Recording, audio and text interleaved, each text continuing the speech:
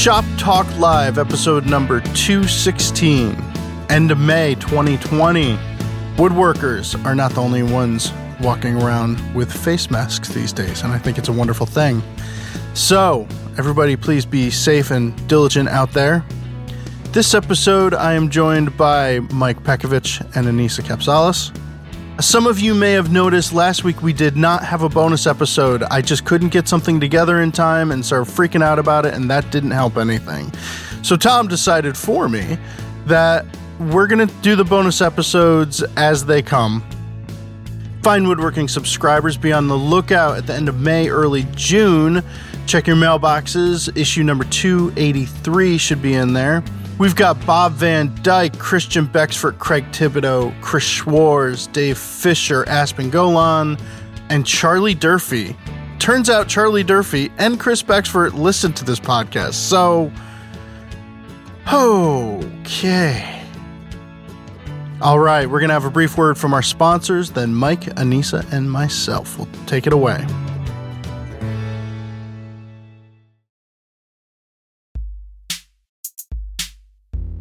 As a Shop Talk Live listener, you know that if a project is worth doing, it's worth doing right. Pony Jorgensen takes the same pride in crafting their clamps as you do in crafting your furniture. Pony Jorgensen clamps are made using only the highest quality materials, and they inspect each one to guarantee consistency and performance.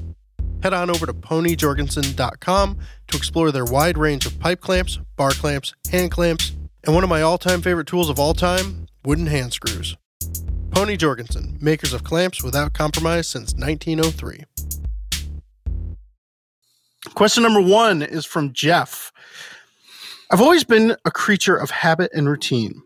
Some have routines to start their day, warm up at the gym, or prepare for bed. Am I weird for having a warm-up routine in the shop? I'll usually start with a small clean and organization of anything. My script changed it to mything out the place somehow. Yes. Yeah, we can ask you about that. And an organization of anything out of place. Yeah. Then maybe read an article or watch a YouTube video about woodworking or tools. Then I'll sometimes make a few cuts on scrap using either hand or power tools. Then begin working on the task of the day.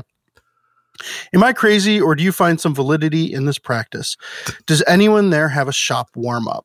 That is exactly my routine before I actually start doing computer work in the morning. Make a few cuts on a power tool. Yeah, watch a few YouTube videos, yeah. Clean up a little bit, put some pants on, It sounds like he has a lot of time to spend in the shop. That's my guess. Because you're not going to spend, if you have like 15 minutes to cut some tenon shoulders, that might be a little bit much. But I'm thinking if you've got all day out there and you're going out there every day and you just need to sort of get geared up, I think whatever it takes, that's cool. My routine is super short, but it still entails putting my apron on, getting the music playing, and then sort of, jumping into it. But I do think some sort of starting ritual, just to sort of mentally separate your time in the shop from your time out of the shop, is a really cool thing. And I think the more time you have to spend in there, I think the more time you can spend on your routine. So that's cool. I do start with a little tidy up, which is odd because I finish with a little tidy up too. Oh. So obviously I'm leaving something behind. Yeah. Apron. Tidy up, music, and then I will just stare at my workbench for a minute and try and figure out what. Especially now, I'm getting more consistent time, so I'm not spending all day thinking about what I'm going to do. Sometimes it'll be just like, I've got half an hour, head out to the shop. Oh, I didn't really mentally prepare for this. What am I going to do right now? But I really wish that I did that whole,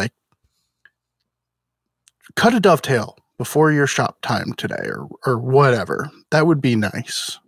Yeah, I could never, ever have the patience to do that and not have it be like a part of a project I'm actually making. That would kill me. Yeah.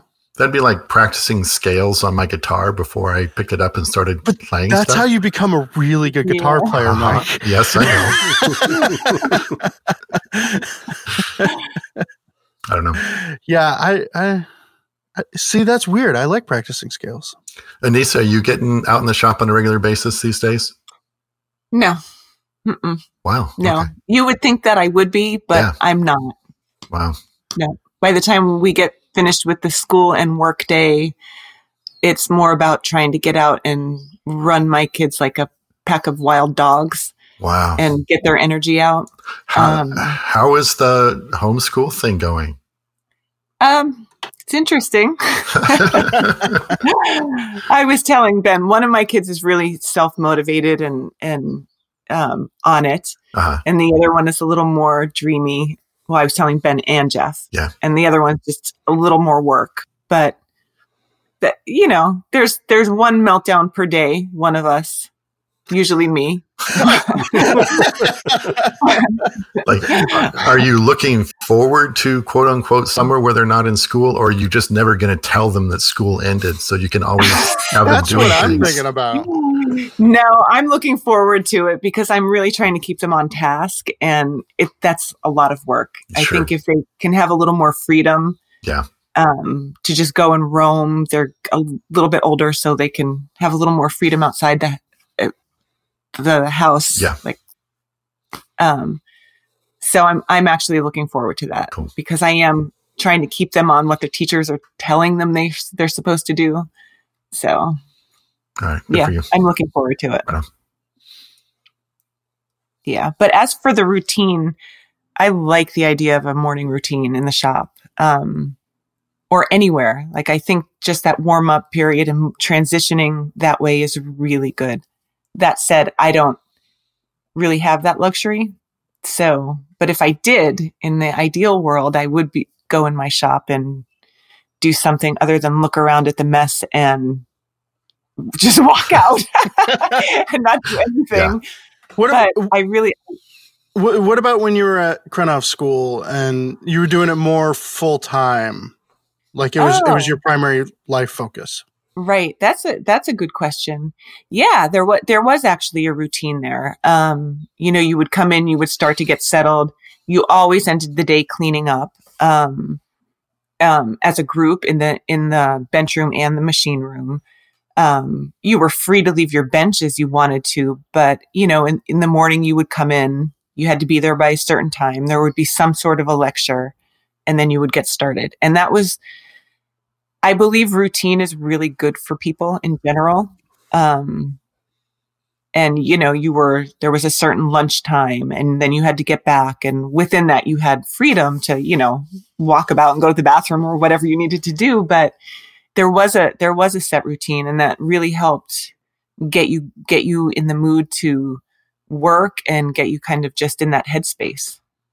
So it's a good thing. I'm just not disciplined enough, I guess, or my life isn't conducive to it right now. I used to have, and it was one reason why I had to change careers. There was like a 3-hour period where I would get ramped up into a creative space. And when my son came along, I no longer had 3-hour windows to get ramped up before you could work. It was like, crap, I have half an hour. I have to work right now.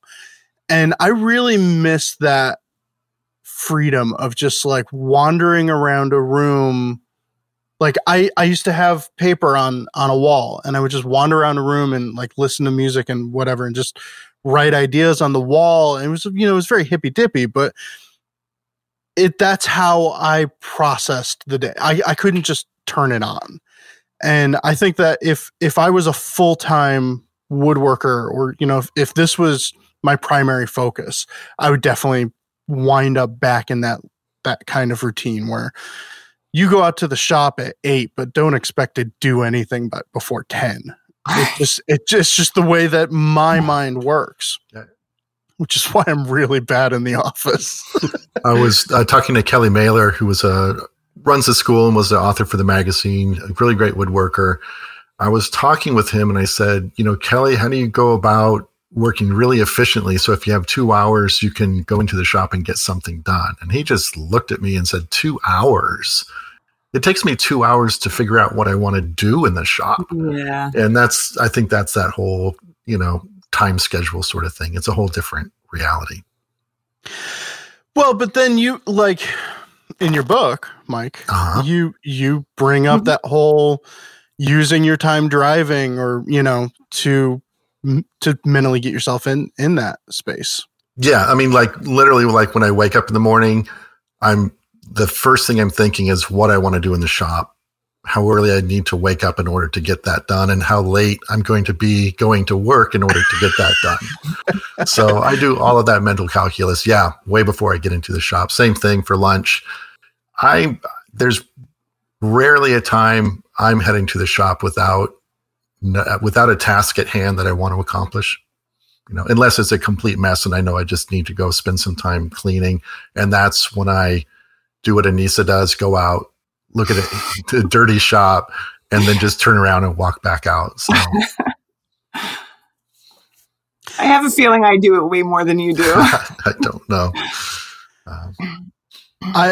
I think that I'm not skilled enough to always know exactly what the next step is in a project. And I'm actually right now building a ukulele kit for Barry's brother. Oh, wow. And it's nice because there is directions and steps. And it's like, oh, I did that. What do I do next? Flip the page. And it's like, oh, okay, this is what I'm trying to make it to the T, to the directions, okay. Just for the experience.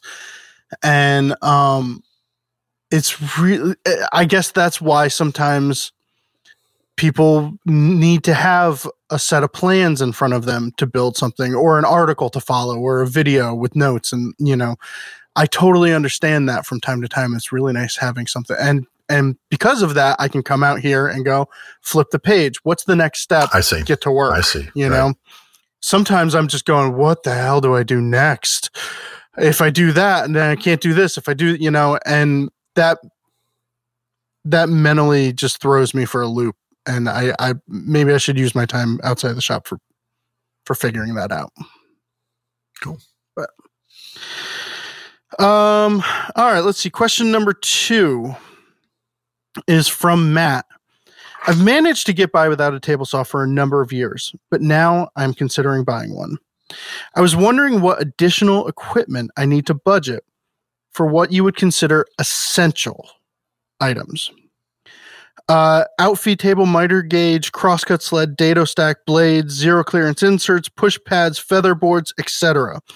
It seems like there's an endless array of accessories that one can buy. Which are your favorites? That's such a big question. And I would say probably, I don't know, half or more than half of the stuff you need for your table saw, you're going to end up making yourself instead of buying. You don't want to buy a crosscut sled. You don't want to buy an outfeed table. You want to buy a dado blade. I make my own. You want to make your own push sticks.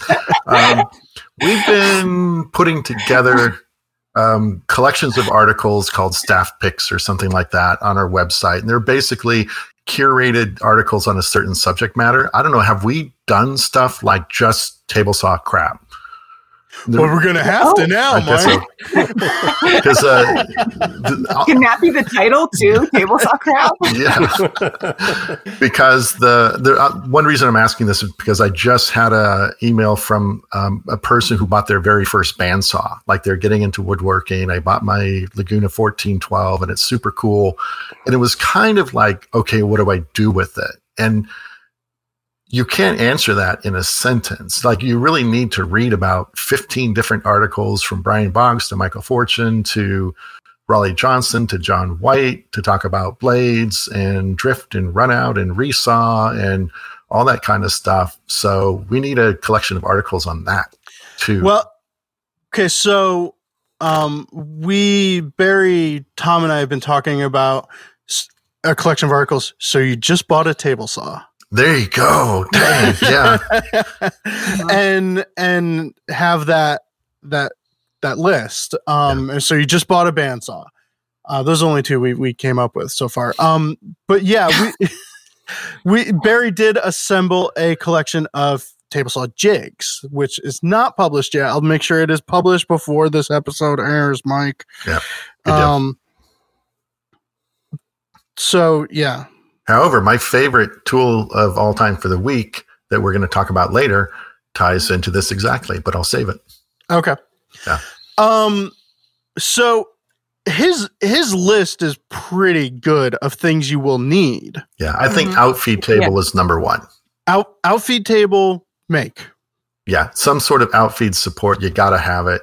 And that table has always been for me probably one of the most useful surfaces in my entire shop. I mean, it's your workbench that we film at, yeah. Yeah, if you only have room, you have your super small shop, you have a table saw, and you only have like room for just one workbench, make your outfeed table a workbench. Kelly Dunton did an awesome article for us on super simple kind of workbench / outfeed table. I would definitely make that. Yeah, agree. So I actually bought, when I got my table saw, my saw stop, they offer this tiny little outfeed table. And when I was looking at the table saw, I ended up buying this little, it has like a Formica top on it, this little outfeed table, just because I thought, well, I'm going to get this in. I have to start moving on a project. I would rather it was very affordable. I would rather just buy this. And then when I have time, I'll make my outfeed table. Yeah. And I thought it's too small, but it will work for me to feed long stock through and it'll be perfect.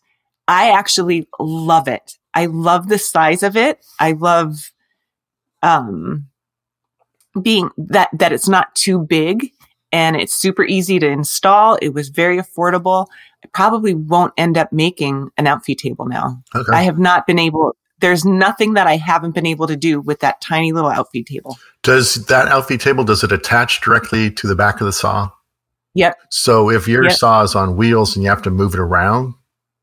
That would stink, yeah. That would.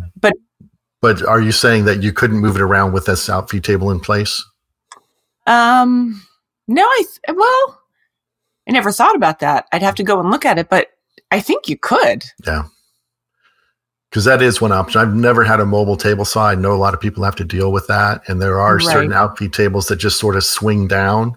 Yeah. They kind of fold down at the back. And no, it's not one of those. Yeah. In that case, I guess you got to do what you have to do to fit your space, or I don't know. So SawStop has their own outfeed table. There you go. Mm-hmm. Oh, Chris Bexford. He has the most down and dirty outfeed table. Yeah. Yes. It only has two legs on it. Yeah. And the other just kind of goes up onto that little support bar on the back of the table saw table. That'd be cool. Yep. Yeah, that is great.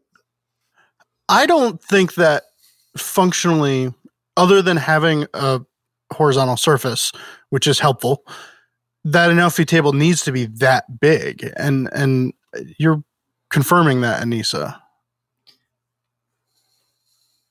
I mean, I remember the outfeed table at the Fine Woodworking Shop. That phenolic. That was great. Yeah. Oh, that was great. Yeah. that was really nice to stand on to get a photo too, or And that was everybody's glue up table as well. So yeah. That was great. One thing that I would suggest buying for the table saw, one other thing, I like those Infinity Zero clearance with the removable inserts. So you're just replacing that beveled on, would you call it a bevel on both sides? That insert that slides in and out. Yeah. Yeah, those are really cool. I've never had one. I keep meaning to get one, and I just don't. But those are super neat.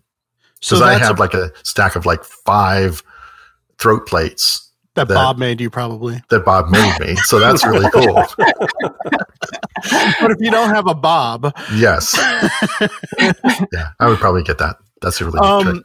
I have a stack of 5 throw plates that Mike made for my table saw. But I think I would get that Infinity one. That's a nice to have. Yeah. What about miter gauge? Are you going to use the factory miter gauge or are you going to upgrade? Factory miter gauge is fine.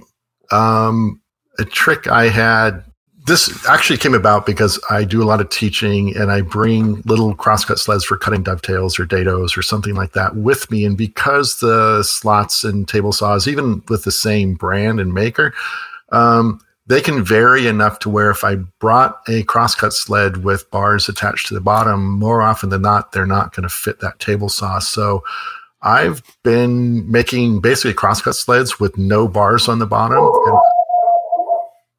And I just... Sorry. And I use a pair of miter gauges and just screw it to it. So I think that's a good option as well. There it is. Let go! So that's really neat because then it's super easy to make a crosscut sled. It's just a U with either a piece of MDF or plywood base, some stock for a in-feed and out-feed fence, and then just use your miter gauges. And I'm actually going to be doing an article with Anissa on just banging out a bunch of mini crosscut sleds using just miter gauges. So that'll be coming out later in the year. So you're buying another miter gauge for that. But if you're using day-to-day, your normal guy, not traveling, doing a bunch of the stock miter gauge will get you by for a while, you're saying? No, I don't use that. I actually have another miter gauge. Oh, okay. I have one of the Incra miter gauges. Yeah. Because it has a sliding fence on it. And I like that sliding fence. I attach a sacrificial wooden fence to it. And then I'm able to little slide it right and left a little bit. So I have like a clean kerf to cut through. Yeah. It's not, it's fine. It's not mandatory. But you could also attach a piece of wood to it. You should be attaching a piece of wood to your regular miter gauge anyway. Yeah. Yeah. Same difference. All right. Push pads and feather boards would finish out his list. Push pads. What are you doing? I'm making them. Me too. No, actually, push pads. I would go buy a grout float, the one with the red rubber bottom. Yeah. It's a little bit weird, because usually the plate is aluminum. I guess I have a couple push pads that were made for me, and he just basically took the pads off of grout floats and glued them onto a nice little wooden push pad that he made. Mm-hmm. But grout floats are fantastic. But regular push sticks, definitely make those yourself, 1/2 inch or 3/4 inch plywood. Do either of you use feather boards frequently? Yeah. You do? When? You do? I was surprised. Oh yeah. Anissa. Yeah. What are you using them for? Whenever I want to whenever I need help keeping something against the fence, or I'll do something if I need help keeping something down to the table on the fence. I can't think of a specific example right now. Oh, okay. All right. I didn't know if you used them for a specific thing, but yeah. Yeah, one example, like ripping panel grooves in a lot of stock, like door frame parts. Mm. And so you will have to push the feather board, keeping it against the fence so that groove is centered in your stock.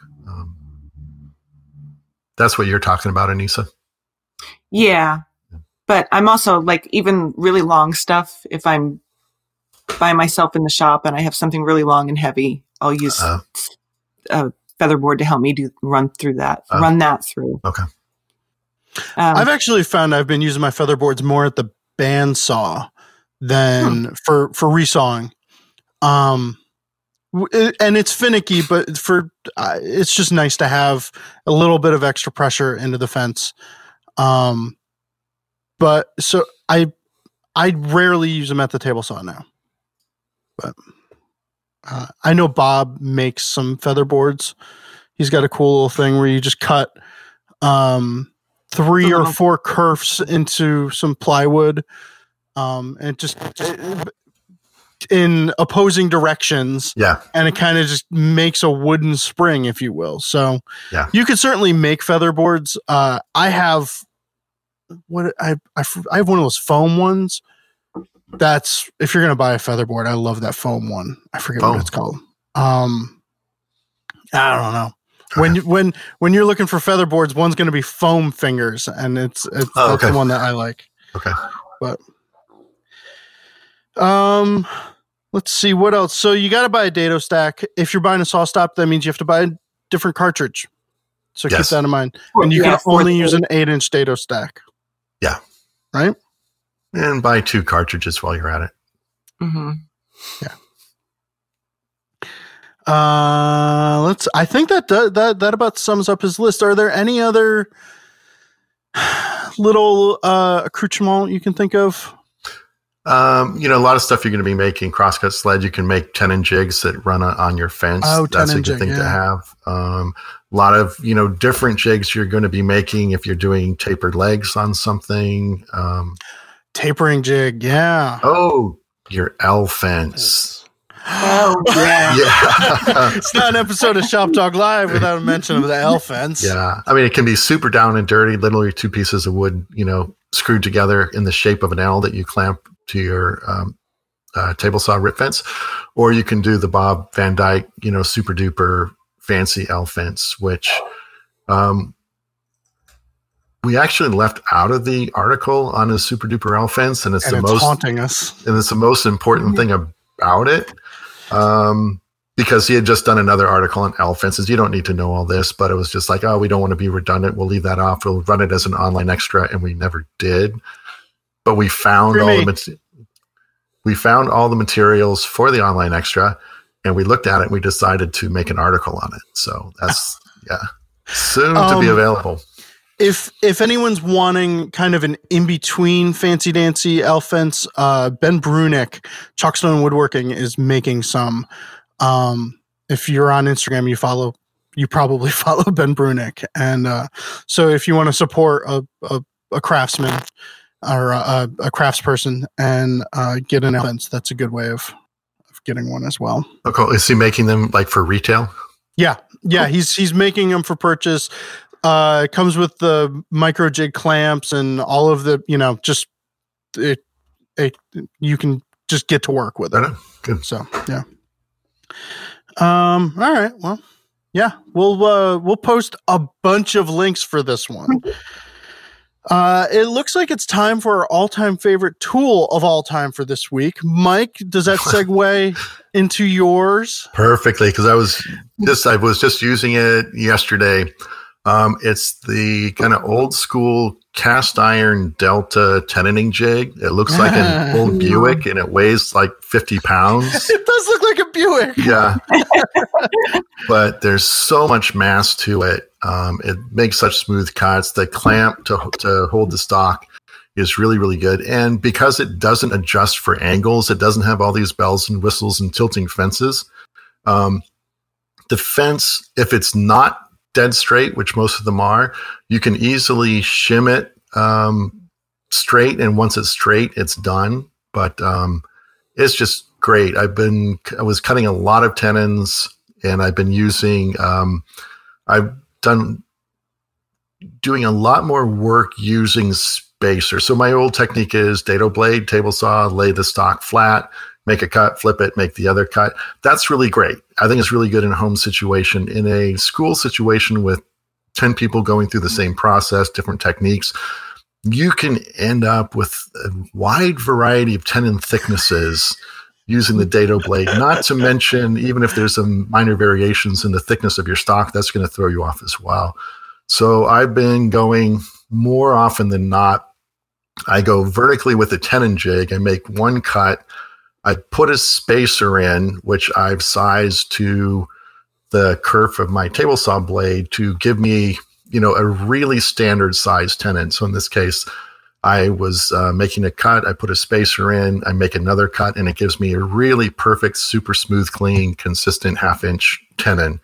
And it just makes life so much easier later on when it goes to fit everything, because then you can dial in a super perfectly snug fit, and it's going to be really consistent. Whereas with the dado blade, I would tend to set it up for, it's either going to fit super snug or it's going to be a little bit too big.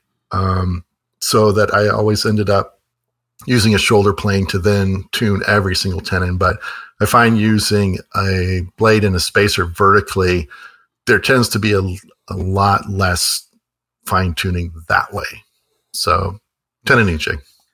That's one of those proof positive that tools, that using power tools does not mean you're taking skill and technique out of the equation. The fact that you can have 10 people cut 10 different tenon thicknesses on one table saw setup. Right. Yeah. Yeah, that's a good point. So, the idea is that, you need to be able to cut a mortise in a consistent way. So that means if you're routing your mortises, or I have a hollow chisel mortiser, which gives me a really accurate size mortise, then you can set up a way to cut super consistent tenons. And with that, if I have a tenon which I can dial in exactly to my mortiser, then I can do double tenons by using a spacer block on my mortiser, and then using that spacer block in addition to my tenon spacer block at the table saw, and you're banging out double tenons which fit perfectly right off the machine. And that can I heard you like hard. Spacer blocks, so we got you a spacer block for your spacer block. Yes. So 2 spacer blocks, 4 cuts, and you have a double tenon, which if you're doing it any other way can be a real nightmare to dial that in. Yeah. Super easy. Right on. Yeah. Nice segue. Into what? From this one. This one is, I mean, I just sent it off the rails, so don't worry. Yeah. This right now is a horrible segue. This just crashed and burned. So, Anissa, do you want to take that momentum, or do you want to hand it over to me? I'm going to hand it over to you. Oh, okay. All right. Since you gave me the out.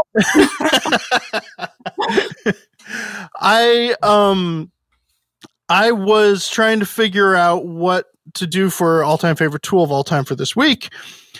And I really wanted to do spring clamps, but that was really lame. So I figured I wasn't going to. But they're kind of always spring clamps. Shortly ago,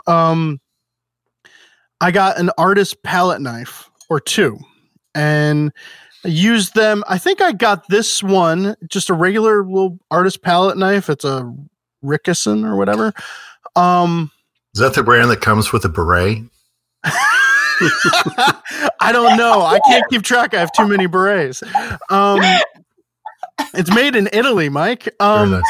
So no, comes with a pizza. And I got it in New Haven. So there you go. shoot. So this one I got because Al Breed had one that he used all the time. If Al Breed uses something all the time, I should use it all the time. Absolutely. And he uses them to clear plane shavings out of the mouth of planes. If a plane gets clogged up, he grabs his palette knife and uses it to clear out the shavings. That's what I've used this one for forever. Now that I'm starting to get into lutherie, I find while watching YouTube videos of luthiers and everything, they use them all the time for prying parts off of guitars and things like that. Mm-hmm. So I got another one, and it's just, I mean, they're very similar. They're kind of goosenecked. And this one, I wound up a long time ago putting a piece of 180 grit sandpaper, I think it's 180 grit, on the back of it.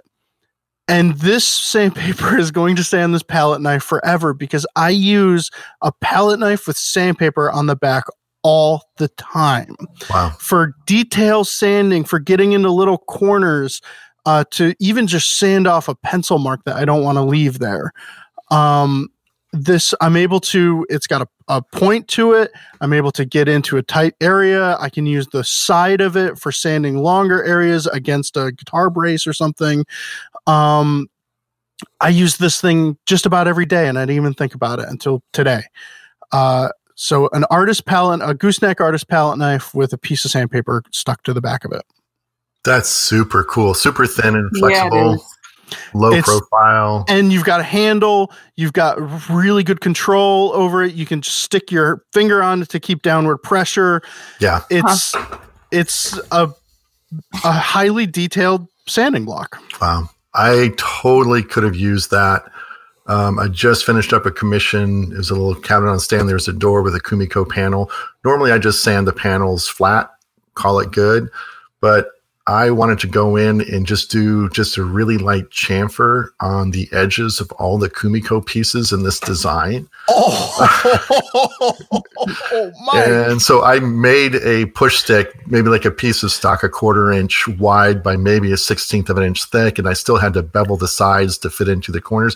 If I had like a little pointy palette knife with sandpaper, that would have been perfect. Yeah. So cool. That's great. Yeah. That's a super awesome idea. Are you using self-adhesive sandpaper? Yeah, I years ago, before, I mean, probably 7 or 8 years ago, I got them for Christmas. It was like the Amazon wish list. This is what I want to buy, but I don't feel like spending the money on it thing. I bought sticky back sandpaper for like 3 or 4 rolls, I think, 320 to 120. And I just now ran out of 120. So a roll of sticky back sandpaper lasts a really long time. So it's a worthwhile purchase for everyone who's on the fence about it. And yeah, so this is 180 sticky back because my 120 is out. What brand of sticky back sandpaper do you like? I was getting the Porter Cable brand. I think they manufactured sticky back sandpaper for a long time because they had it's like a little handheld detail sander. Oh yeah. With rubber sanding conduits that stuck onto it. So they sold sticky back to go with it. And that's what I got because that's what I found at the time. Cool. So when the sandpaper wears out, can you just peel that off the metal back? And yeah, I'm sure I'll just heat it up with a heat gun or something. That's what I was asking because should I try and peel it off? Yeah. Sure, that would be exciting. Wait, we can't see. Yeah. Live action. Ooh. I thought it was going to come off in one fell swoop. You know the gold sandpaper? Who is that? Is that 3M? No. Klingspor? No, it's not Klingspor. It's either Norton or 3M. I think it's 3M. Is it 3M? They have rolls. Maybe. It's yellow adhesive back sandpaper rolls. That's super good, but it's really expensive. I ended up buying rolls of Klingspor because it was a lot cheaper. Mm-hmm. And the only difference I found, because I was using that by putting it on a glass for doing some like rough, there it is, Ben, doing some rough flattening of chisel backs or something like that. Yeah. I found the difference between the Klingspor and the 3M is that the 3M was able to pull off without ripping up, whereas the Klingspor tended to tear a little bit. But I found that if you get like a little heat gun for like removing paint and use that nicely, you can soften up the adhesive enough to pull that off. Oh no. As I'm trying to pull the stickiness off, for anyone not watching the video, I just pulled the blade out of the handle. So on air, I just broke my all-time favorite tool. I'll stick it back in with glue and it'll be fine. Oh, shoot. That's why you don't do that during the podcast. The Porter Cable sandpaper, which seems to be still available via Amazon. I was going to buy it again just because it's what I know. Yeah. There are times I wish it stuck better, and there's times I wish it stuck less. So maybe it's my porridge is too hot, my porridge is too cold. Yeah, I might wait on that. Like I do the little Michael Fortune sanding sticks with the sandpaper on like little strips of MDF. Yeah. For that, I just use spray cement, and I've been a huge convert to double stick tape that we've been goofing around with. Yeah. I think I would be more apt to just use double stick tape in conjunction with a piece of sandpaper now than maybe investing in more sticky back sandpaper. I don't know. Because there is a thickness to the double stick tape, and it is, and that thickness is going to have some give to it. Not the stuff we've been using, though. That's what's what I didn't like about normal. Wait, which one do you have? Because we all have different ones that we're trying out. I don't know. We're supposed to be sharing them, but that's not happening. They're all white, so I have no idea what brand they are anymore. I should have kept track. It's the thickness of a normal piece of like just a regular masking tape. You have Intertape, I think. Yeah. So I don't. That's the best. Yeah, I don't find any difference at all. I mean, I don't feel any give at all. So. All right. All right. Anissa, what's your all-time favorite tool of all time for this week? So this morning I took my coffee out and I went to look around my shop, and I came up with something that no matter what I'm doing, it's always in my pocket. I should have brought it. If you I should have brought it here so I could look. I could run out and get it. It's always in my pocket. I don't have it. Well, when I'm out there working, it is somewhat similar to what you're talking about, but it has a cork backing. It's a ruler that I've had for forever. I don't remember not having this ruler, even as a kid. I used it in school. It's a thin metal ruler that I got somewhere along the way, and it has a thin cork backing on it, and it starts at 0. Like there isn't that tiny little whatever. Why do they do that? Why do they have rulers that don't start at 0? To assure accuracy. It's easier to make because as they're chopping these things up and they get off registration. I think they're more accurate. Don't you? You do? I think they're less accurate. You just they're less functional. I agree, Anissa. Like they're way less functional. Yeah. You can't have bump to pay it up attention against to two sides. Well, okay, yeah, for an inside measurement. Sure. Yeah. So this thing is super thin. That rubber backing or that cork backing really keeps it in place. And I use it for everything. I use it for like to measure the height of the saw blade a lot, and because the lines are so perfect on it, and it has to be at least 30 years old. This thing. We need a silo of this. You know that. Okay. This is yeah. It's probably widely available somewhere. I've never had to get another one, so I've just always had it, and I use it constantly. And it's always either in my pocket, on the table saw, and I'm just constantly reaching for it. So, and should have brought it with me in here. Cool.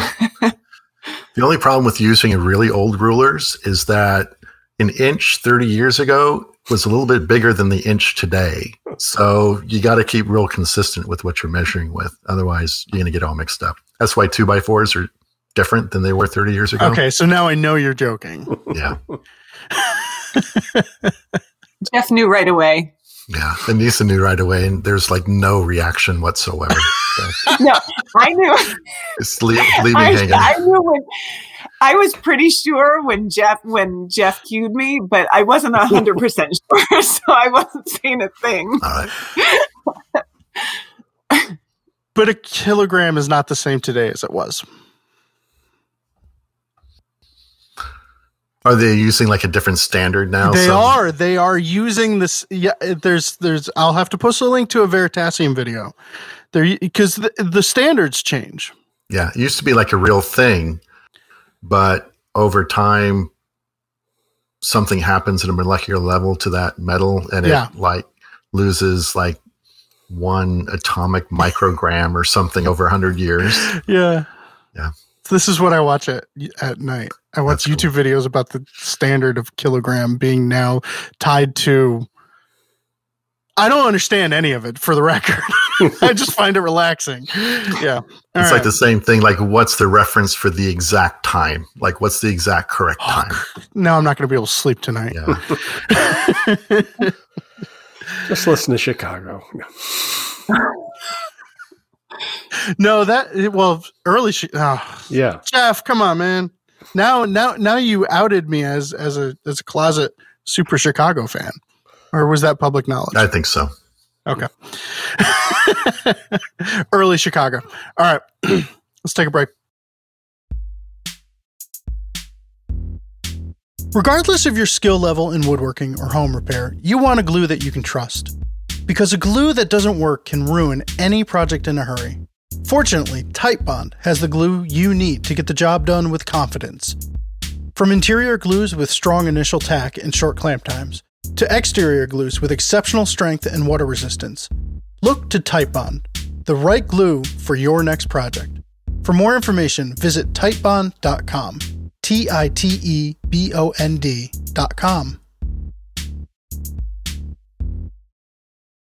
Question number 3 is from a different Matt. What is your preferred method of testing edge sharpness? Summer is coming and I don't want to walk around with shaven arms. Yeah, in the picture, he sent in a picture. Was that his arm or his calf? I don't know. It was a really big picture and I didn't see the whole thing in the email. But either way, with the... You think it was his leg? Oh, okay. Yeah. I edited the question and I should have said legs. Yeah, but with the manscaping, it's like all or nothing. You can't go patchy. That's rough. If you show up to the beach this summer, patchy, there's some serious social distancing going on there that you don't want. So, I don't know. I don't do that. For chisels, I test it on the end grain of a piece of pine. I think that's like the best. Do you really? Yeah. You don't. I do. You should get You get done sharpening and then go, oh, where's my pine? I need to test the chart. You get to work. I know you. You sharpen and then you work. When I'm sharpening a bunch of chisels, if I'm teaching a Kumiko class. You're teaching. And that is when you have to be super sharp because you're paring the end grain of pine when you're doing Kumiko strips. And so if I'm sharpening a bunch, I don't want students to have problems. I will test those out on a piece of pine. So for two things, it should leave a really glassy surface, which is good. And then it shouldn't leave any little white scratches because that indicates nicks in the blade.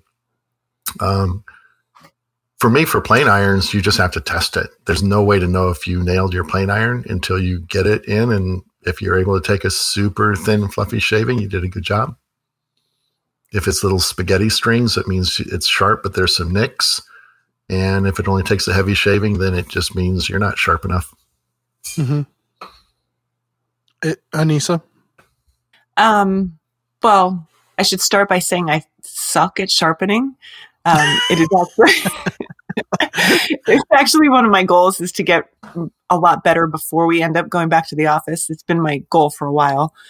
But I would just start using it. Mm-hmm. Because I always end up disappointed with it not being sharp enough. I had to figure out what the heck I'm doing or figure out something different than what I'm doing. But I would just start using it. What about you? I used to take some hair off or something like that. I haven't done that in a long time. I, for a while, did the test it on a fingernail bit, like just to see if it catches on the back of your fingernail. And I mean, I think those things tell you that you are to a certain degree of sharp, but I don't think it's necessarily sharp enough at that point.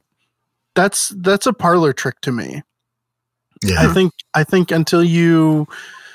I'm so sorry. I think until you take a shaving or pair with a chisel or something like that, you don't know. And also, I don't think hand planes, I'm a little nutso about sharpness.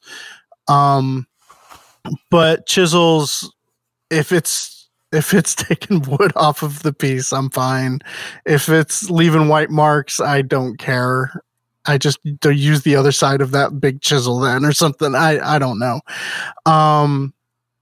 So, yeah, I don't know if there's a good way of testing, like you said, Mike. You just got to take it to the work.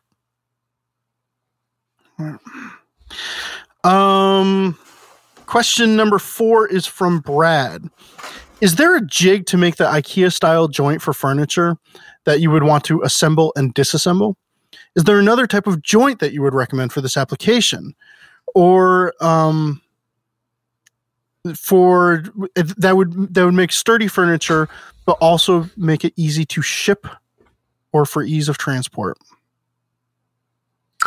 John White, he did an article a while back using those sort of, that kind of, what is that, RTA fasteners, where you have like the head with the little hex nut, and then you have that little barrel that goes in sideways.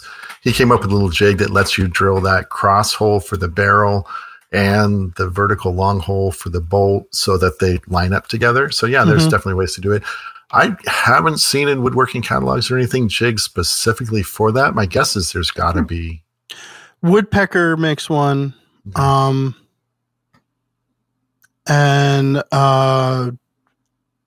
mean, so there's like a accessory kit for the domino. Would we consider that a jig? Because it's a little drilling. Yeah. Same thing with the lamello, the biscuit joiners. Yeah. There's the little biscuits in two halves with little hooks that let you sort of put a panel on and push it down. Yeah, and isn't there some weird domino things where you put it together and use a magnet and to screw it and it tightens up or something? Yeah, that's magic. Yeah. It isn't a domino. It's something else. We see that at the woodworking, like at the AWF shows and stuff. But would it be really, like, unless you're doing it a lot, would it really be that difficult to just use a dowel jig and a reference mark to do these? I think sometimes they're called cross dowel. I'm going to say you're correct. I'm going to say, yeah, it's probably no big deal. You can figure out something. Maybe it's a pair of jigs. You throw down a line, a center line for alignment, both on the face and on the edge of the board, and just align that up. And yeah, you can figure that out. That's no big deal. And then also my wife's loom is put together with, it is just old school square nut, hole drilled on one side, square nut and bolt, through it. And if you've ever seen a weaving loom, these things take a thrashing, a lot of torquing, a lot of movement. So if you're doing something like a workbench or a bed or anything like that, and you're worried about these bed bolt style assemblies, or do they call them workbench bolts or whatever? I think there's a name. I mean, there's just the regular bed bolts. They come in a couple different flavors. So bed bolts, that's another method of attaching things for transportability and knockdown. Right. And Veritas has a traditional bed bolt has a square nut. Veritas sells them. They're sort of barrel shaped nut. So you're drilling, it's just a pair of holes, a long hole and then a cross hole, just like a regular knockdown fasteners, but just bigger in scale. But you see a lot of those types of fasteners, like you said, on IKEA style furniture and stuff. And the connotation might be that they're not strong. They're super, super strong. Yeah. I think probably just about every crib that's being sold today is put together with those. And yeah, there's nothing wrong with them. I think just the look is, it looks like something that you bought at a store and put together. But in terms of strength, they're great. So if you're looking to make something without that look and have it be knocked down, what are the options? I think it depends on what needs to be knocked down. What about like wedge through tenons? Yeah. I mean, any sort of like frame construction, I think the options are more if you're dealing with something like a big box or case that needs to be knocked down. Maybe that could still be wedge tenons or something. That could be okay. I made a drawboard joinery is really good for that. I would probably go drawboard joinery over wedge. Remember when you said I ruined the world with drawboard domino joints? Yes. You didn't approve of those at all. No, I think my mind was blown. I think I'm going to say I'm fine with that. Oh, okay. You seemed very perturbed with the notion. Yeah, I was making some knockdown, a knockdown display for Katie's craft show thing that got canceled the day after I finished it. But yeah, there was just some pegs that were drawboard, and I left them long, and she was able to, just by flipping the piece over and pushing it on the floor, assemble and disassemble, and it was sturdy as can be. So the peg had to be long so that it was able to go through from both sides. But another time I made, a huge wall of bookcases for a friend that you just found ways of hiding screws. Yeah. And it was able to break down. It was probably 12 feet wide, 7 feet tall. And I just found ways of cleverly hiding the fasteners with face frames that would be attached to a screw behind it, or there's always ways around doing that. And that unit's been moved 3 or 4 times now and still sturdy as can be, he says. So does it break down? Yeah, it broke down into 6 boxes. Okay. And then a face frame went over each upright. So the boxes top and bottom were doweled together, and then you would attach them to one another from behind the unit, and then pocket hole in the front. That's how they would keep from tipping or from falling off. And then when you put it together, the face frame was basically an L or a T, and would slide between each unit and then get a screw from the side to hold the face frame in. It was fairly elaborate and very specific to its purpose, but I just think that there's always a way. Yeah. So there's this guy down the road from me selling these breakdown garden bed kits, and they're really smart, really super simple. It's like a 2 by 10, something like that, 2 by 8, and there's a mortise on one side and a tenon, and then just a wedge, and they're really beautiful. And I'm seeing them in everybody's yards. He's selling a bunch of them. Wow. Or somebody online is selling them or something. But I did drive by and see his for sale display, and they're really nice raised garden bed kits. Very cool. Just wedged. Cool. That's a lot of weight that's pulling on that joinery too. So yeah, but it's going to work. It's going to hold. All right. Let's see. Let's do a quick question number 5. And I left out the subject of this one, and I shouldn't have, because the subject was tall people. Discuss. All right. So this one's from a different Jeff. My entire family is tall. I'm 6'7". My wife is 6'3", and my adult daughter is 6'6". I expect an answer, or we're going to come pay you a visit. What thoughts do you have in respect to modifying proportions that basically put furniture, such as dressers, chests, and pieces typically that have drawers near the floor, at a more practical height? I'm looking for ideas of how to eliminate the low drawers in a piece without looking like Frankenstein. I'm looking to start working on furniture for my daughter's place, and I'm leaning towards Mike Pekovich's aesthetic. Huh. In that case, you might want to look at a dresser I made for the magazine. It's in my book as well, where instead of using solid sort of slab construction, where, the solid box, I use frame and panel construction for the sides. And what that allows you to do is it allows you to extend the styles of the side panels down. So basically turning them into legs. So basically it's a method of making a chest of drawers on legs, and you can make those legs as long as you want. I mean, if you look at traditional low boys and high boys, those are all, sort of what it is. It's, so there's a lot of precedent for, dressers on long legs. And I don't think you're going to have a problem. I think a lot of shaker stuff I've seen built that way as well. So, I don't think it's a problem at all lifting it up just by making it more of a a style with legs as opposed to a case with some sort of bracket base to it. Mm-hmm. So like a cabinet on a stand. Yeah, cabinet on a stand. That's another way to look at it. Yep. Just a dresser on stand.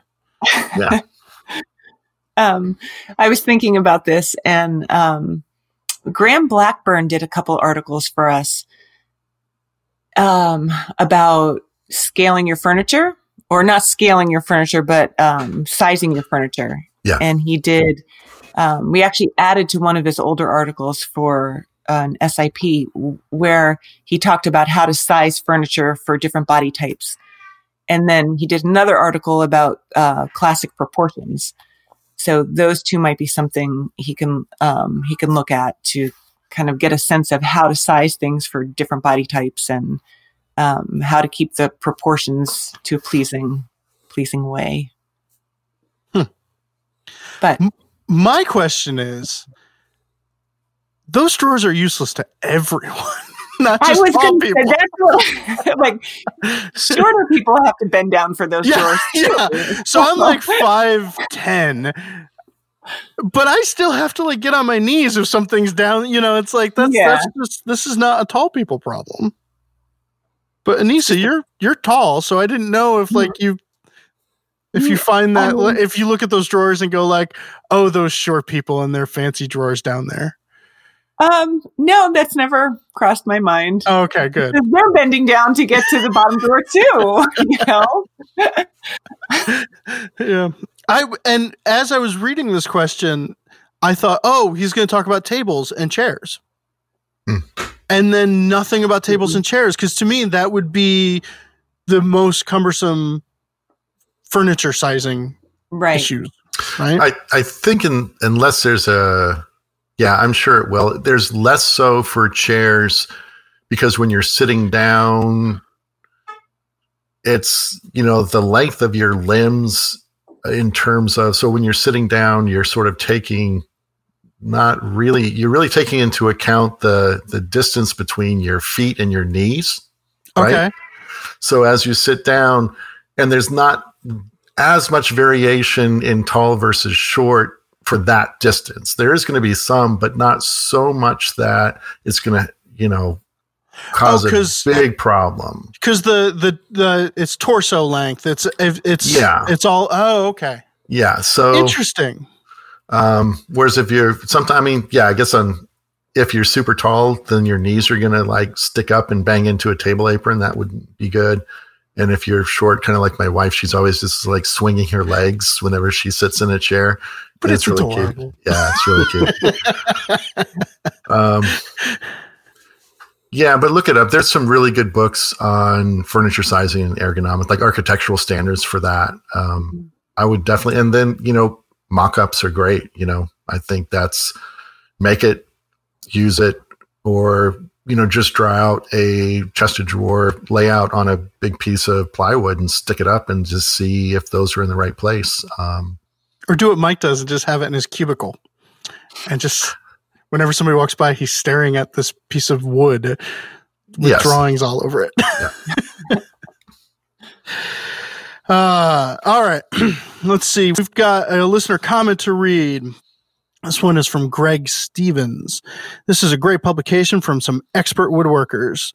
They present topics in an accessible manner and are passionate about their work. If you think that a woodworking podcast should be about woodworking exclusively and never contain an irreverent off-topic joke, this podcast may not be for you. For the rest of you, it is recommended. Thank you for that, Greg. Anybody have any recommendations? I have a YouTube recommendation, and I would abstain from it normally, but Barry has started digging this YouTube channel. It's a luthier who's generally doing guitar fixes, but it's super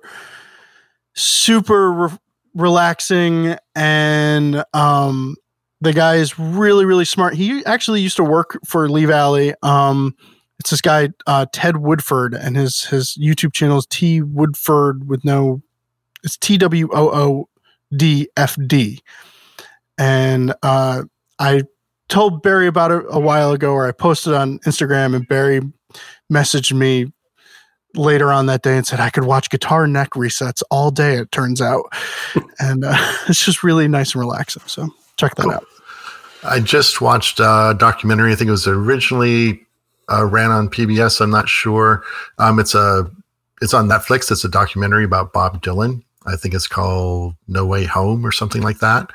I was not I wouldn't ever consider myself a Bob Dylan fan. I know of him. I know his songs. He was kind of before my time. So it wasn't like I wasn't in the right place at the right time to really be hooked into what he was doing. So I have definitely a general appreciation for what he's done, but the documentary was super cool. I learned a lot, and I've actually started to go back and listen to a lot more of his music, and it's pretty good stuff. So if you had any curiosity at all, I think that would be cool. Cool. I started watching this reality TV show with my kids called Win the Wilderness. Oh. And I think it's a British show. Yeah, well, I know it is. They take 6 couples, 6 English couples, and they're all competing to win this homestead, this older couple in Alaska. What? Well, so it's twofold. There's this.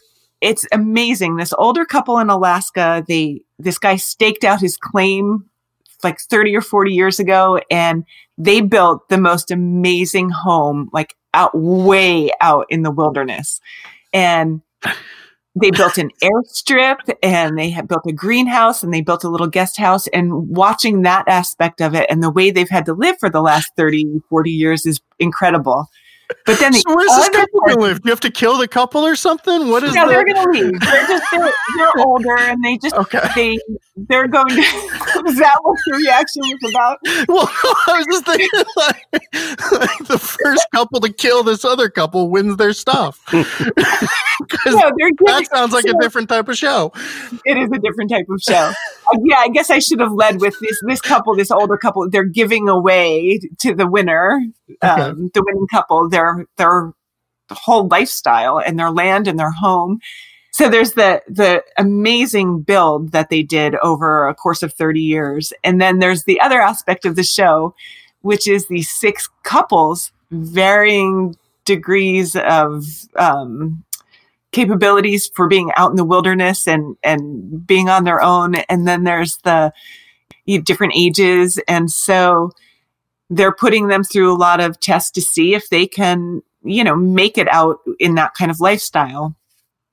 And then the couple, we're only a couple episodes in, but then the couple is kind of, the older couple who's giving away the house is kind of evaluating them, and they have a couple people helping them evaluate them out in the field. And so we've gotten hooked on that. And okay, so it's British, so it's nice though, right? Is it like British Bake Off where they're nice to each other and it's not okay? American style reality TV. Okay, good. Yeah, I'll watch it then. Right. Jeff, do you have any recommendations? I have a documentary. I don't know the name of it. Just Anissa's reminded me of this guy goes into the Alaskan bush and builds a house and lives there. Richard Prenneke. Yeah, I don't remember. I haven't seen it in ages, but it's amazing. Grizzly Adams. Into the Wild. Yeah, he just an axe and a handsaw and builds a house and. Yeah, he didn't bring the handles for his gouges because that added weight to his pack. So and he knew he can make the handles there. Yeah, stuff like that. It was a good book too.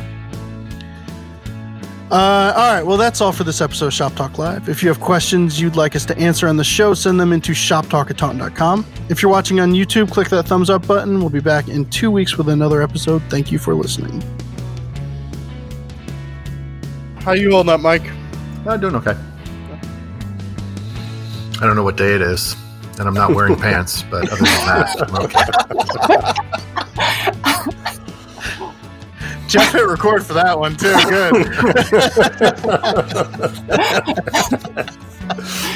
Good. So that's different from when you're in the office, Hal? He knows what day it is there.